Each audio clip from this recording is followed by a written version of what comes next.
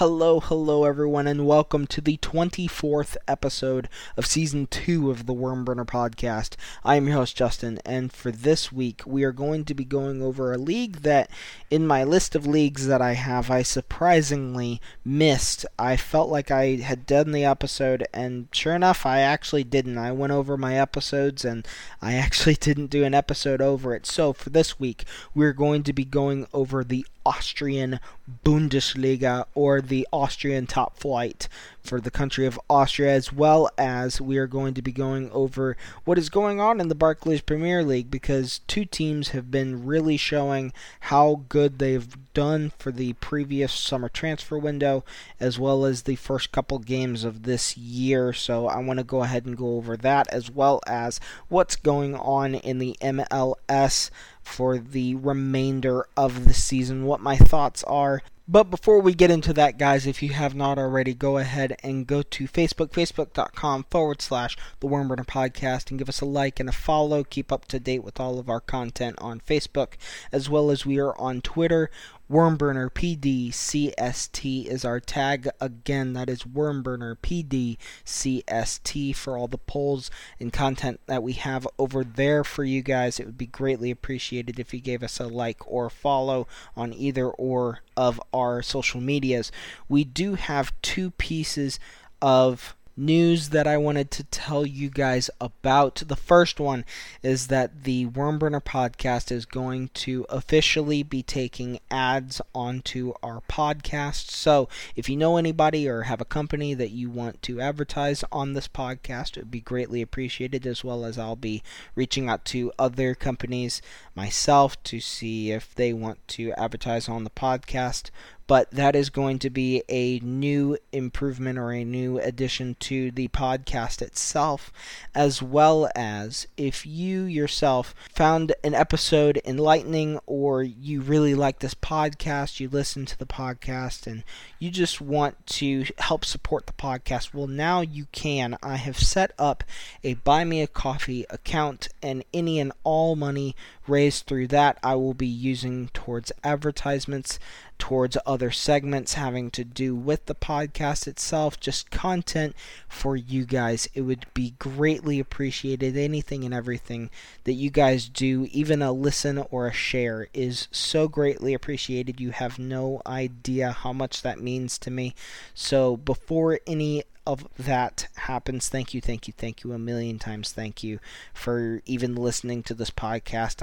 I'm doing something I never thought I would be able to do in my entire life, and to have you as a listener, it is amazing. And so if you feel like you want to contribute to the podcast, you now can with, of course, the Buy Me a Coffee account that I now have. So that website is buymeacoffee.com/Wormburner if you feel so generous enough to do that for the podcast. So without further ado, let's go ahead and get into this week's episode. So for this week, the league breakdown is going to be going over a league that, as I had stated before, I very sadly skipped over, but that is regardless, because this league is one of the leagues that I do genuinely try to watch as much as I can about this league, and any content that's out there. Another Copa 90 Series Derby Days, I would highly advise to watch one of the rivalries that we will be talking about later in this episode. But regardless, the Austrian Bundesliga is one of the non-top 5 leagues I would highly recommend to watch, because it's just that competitive in this league. So the league was originally founded, or the current rendition of the Austrian Bundesliga was founded in 1974, but soccer in Austria dates back as far as 1890. So the leagues have gone through a form of rotation in how they wanted to set up the league, as well as, of course, you had World War I and World War II going through the European landscape during this time frame between 1890 and present day. So, of course, that was going to shake up some things as well. But needless to say, this current rendition, as I said, was created in 1974, and 12 teams compete in this top flight. Now, when it comes to the setup of the Austrian Bundesliga, they do something that is a little bit different than some of the other leagues, but needless to say, it is still highly competitive with the way that the league is still set up, even though it is slightly different. It's competitive in its own way, and the way that it is competitive in its own way is because they play each team 4 times, so it is twice at home and twice away to make up their season. So instead of the once home and once away, you play each team twice. They actually play each team 4 times in total, twice at home and twice away to make up the Austrian Bundesliga. Of course, you also have the continental competitions, which the Austrian Bundesliga qualifies for. The top position qualifies for the UEFA Champions League, as well as the Austrian Cup winner qualifies for the Europa League. The second and third place team qualifies for the Europa League, and then the fourth place team competes in the Europa Conference League, which is the final spot in the continental competitions qualification for the Austrian League. Now, for the winners of the Austrian League, there is a team that has been around almost as long as soccer in Austria has been around. That is Rapid Vienna is number 1 on the most Austrian leagues won by a specific team. They won their very first title in 1912, and the latest one has come in 2007-8 season. They have won a grand total of 32 titles under their belt, but in second place is their close rival, which is Austria Vienna, and they have a total of 24 titles under their belt. The first one coming in 1923-24 season, and the latest one coming in the 2012-2013 season. Now, when it comes to third place, it is a bit more of a controversial team in the grand scheme of football, because when it comes to the brand of Red Bull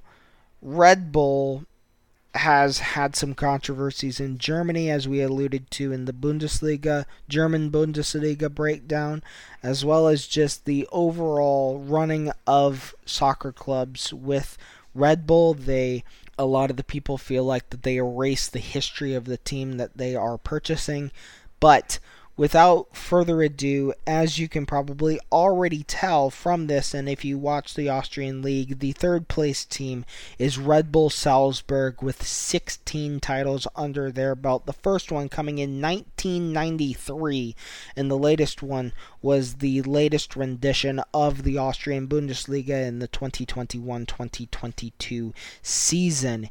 In fourth place, we have Wacker Innsbruck for the fourth place spot with 10 titles under their belt. The first one coming in 1970-71 season, and the latest one coming in the 2001-2002 season. In fifth and final position, we have FC Admira Wacker Molding. I hope I pronounced that right, but they are the fifth and final team to have won multiple Austrian Bundesliga titles. Their first one coming in the 1926-27 season, and the latest one coming in the 1965-66 season. They have a grand total of 9 titles under their belt. That is going to wrap up the Austrian League breakdown. Let's go ahead and go over to the domestic cup.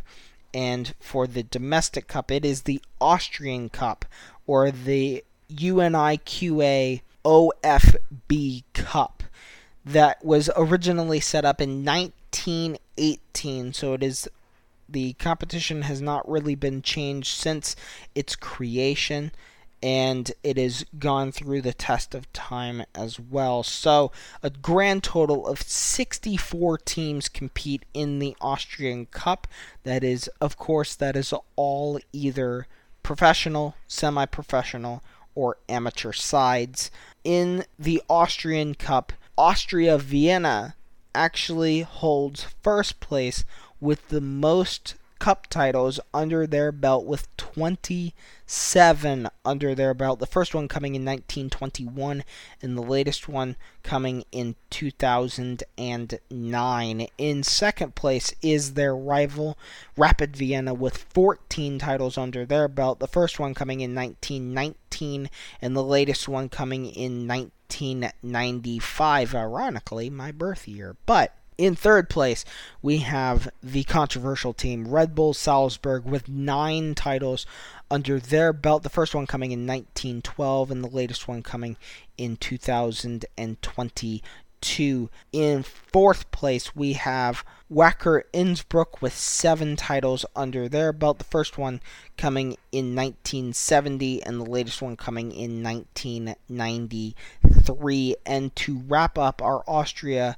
Cup winners, in fifth place we have SK Admira Wien with 6 titles under their belt. The first one coming in 1928 and the latest one in 1966. That is going to wrap up the Austrian Cup for this breakdown. And to talk a little more about rivalries, the largest derby in Austria is the Vienna Derby, or the Rapid Vienna versus Austria Vienna Derby. It takes place in the capital of Austria, Vienna, and the two sides are the most successful sides in the country's history. And when it comes to this history, it is a very, very deep-rooted history, going back as far as 1911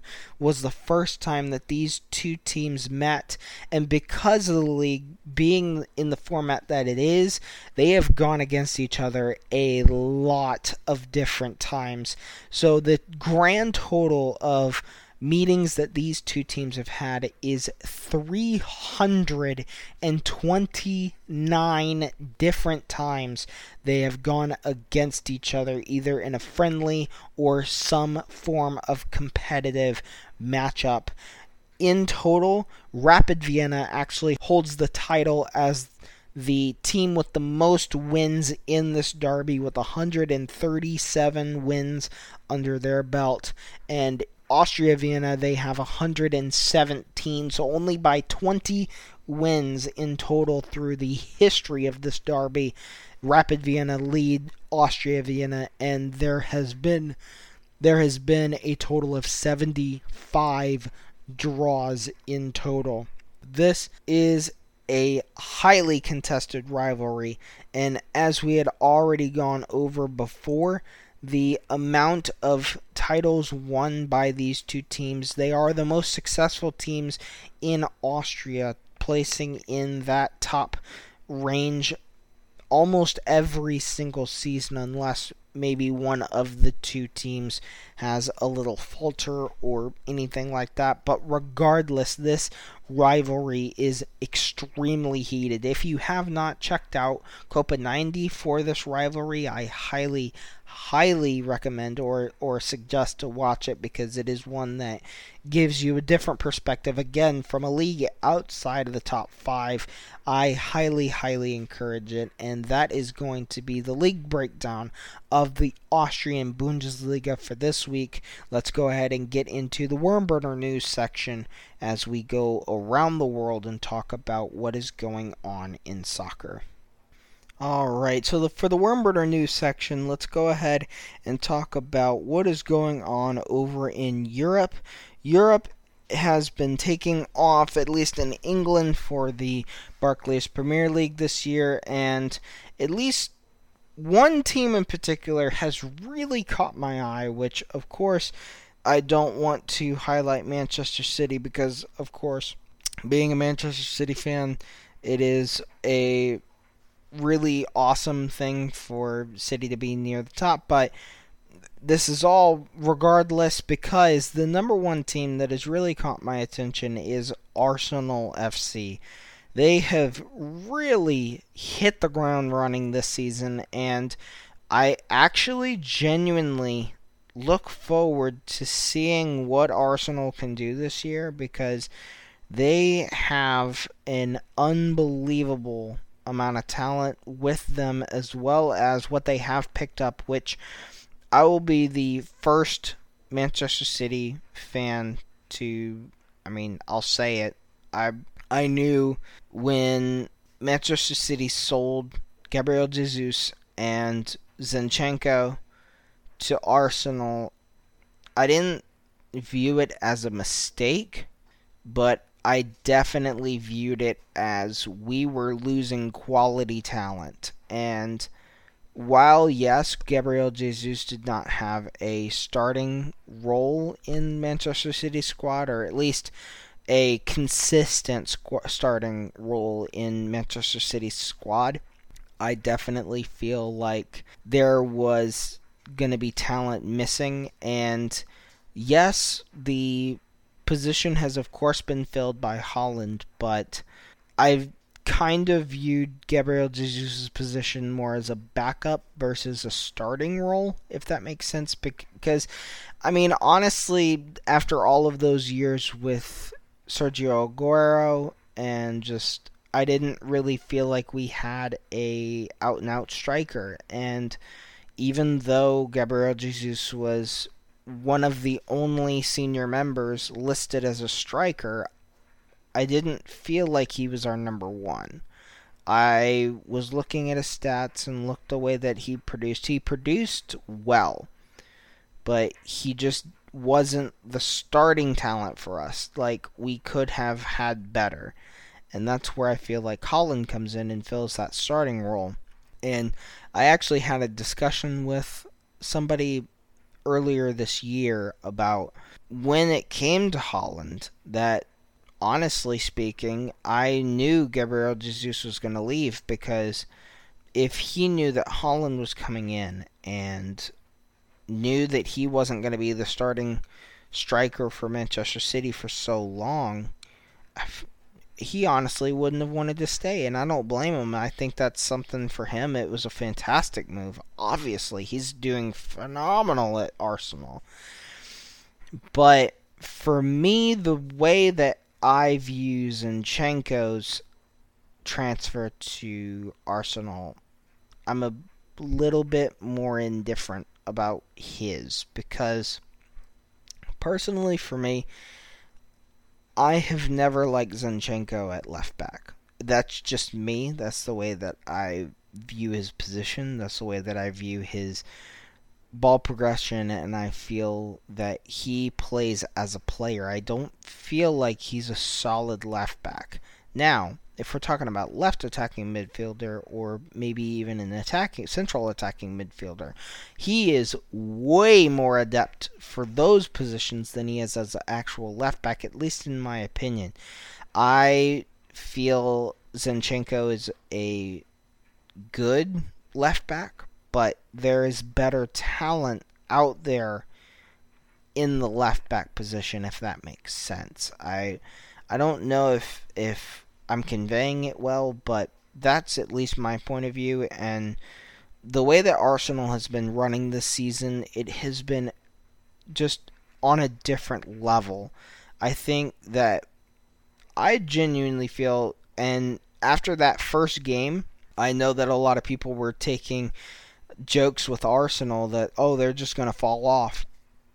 Honestly speaking, and this is something, at least personally for me, I feel is a bit out there. I think Arsenal's challenging for the league this year. They are playing well enough. And I think if they get a few good results against top-level teams like Manchester City, Tottenham, if they get a result against Chelsea or even Manchester United and Liverpool, especially the way that they're playing, I definitely think that Arsenal can challenge for the title this year. saying that 4 games into the season, but after that first game, I was like, this is different. This is a different Arsenal. This is not the Arsenal that has been in the Premier League for the last couple of years. This is, honestly, and I don't want to compare it to, obviously, the Invincibles, but when Arsenal was strong under Arsene Wenger, that's the level that I'm kind of feeling with this. Because, man, are they good. They are good this year. Like, I'm actually genuinely interested to see what happens this year for Arsenal. I think they could definitely even win one of the 2 cup competitions, either the Carabao Cup or the FA Cup. I definitely think that that's 100% doable for them.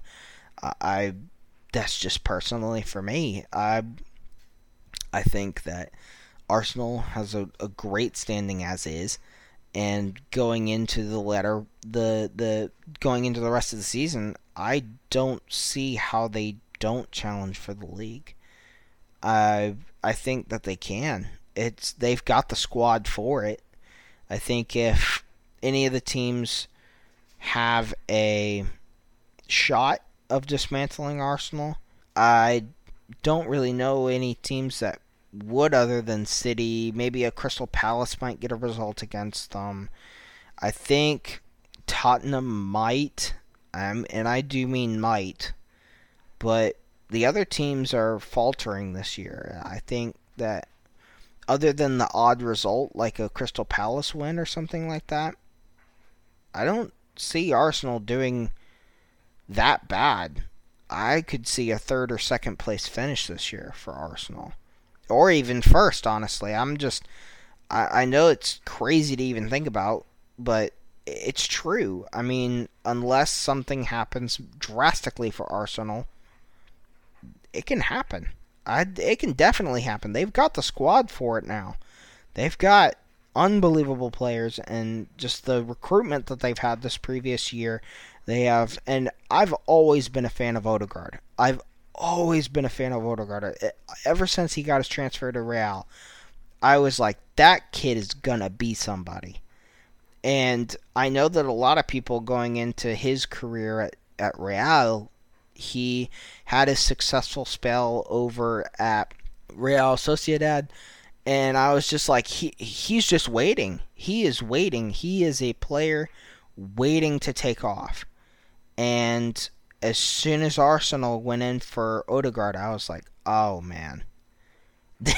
This is, especially with Mesut Ozil leaving, and he was going to be filling that attacking midfield role for Arsenal, I knew that was going to be dangerous.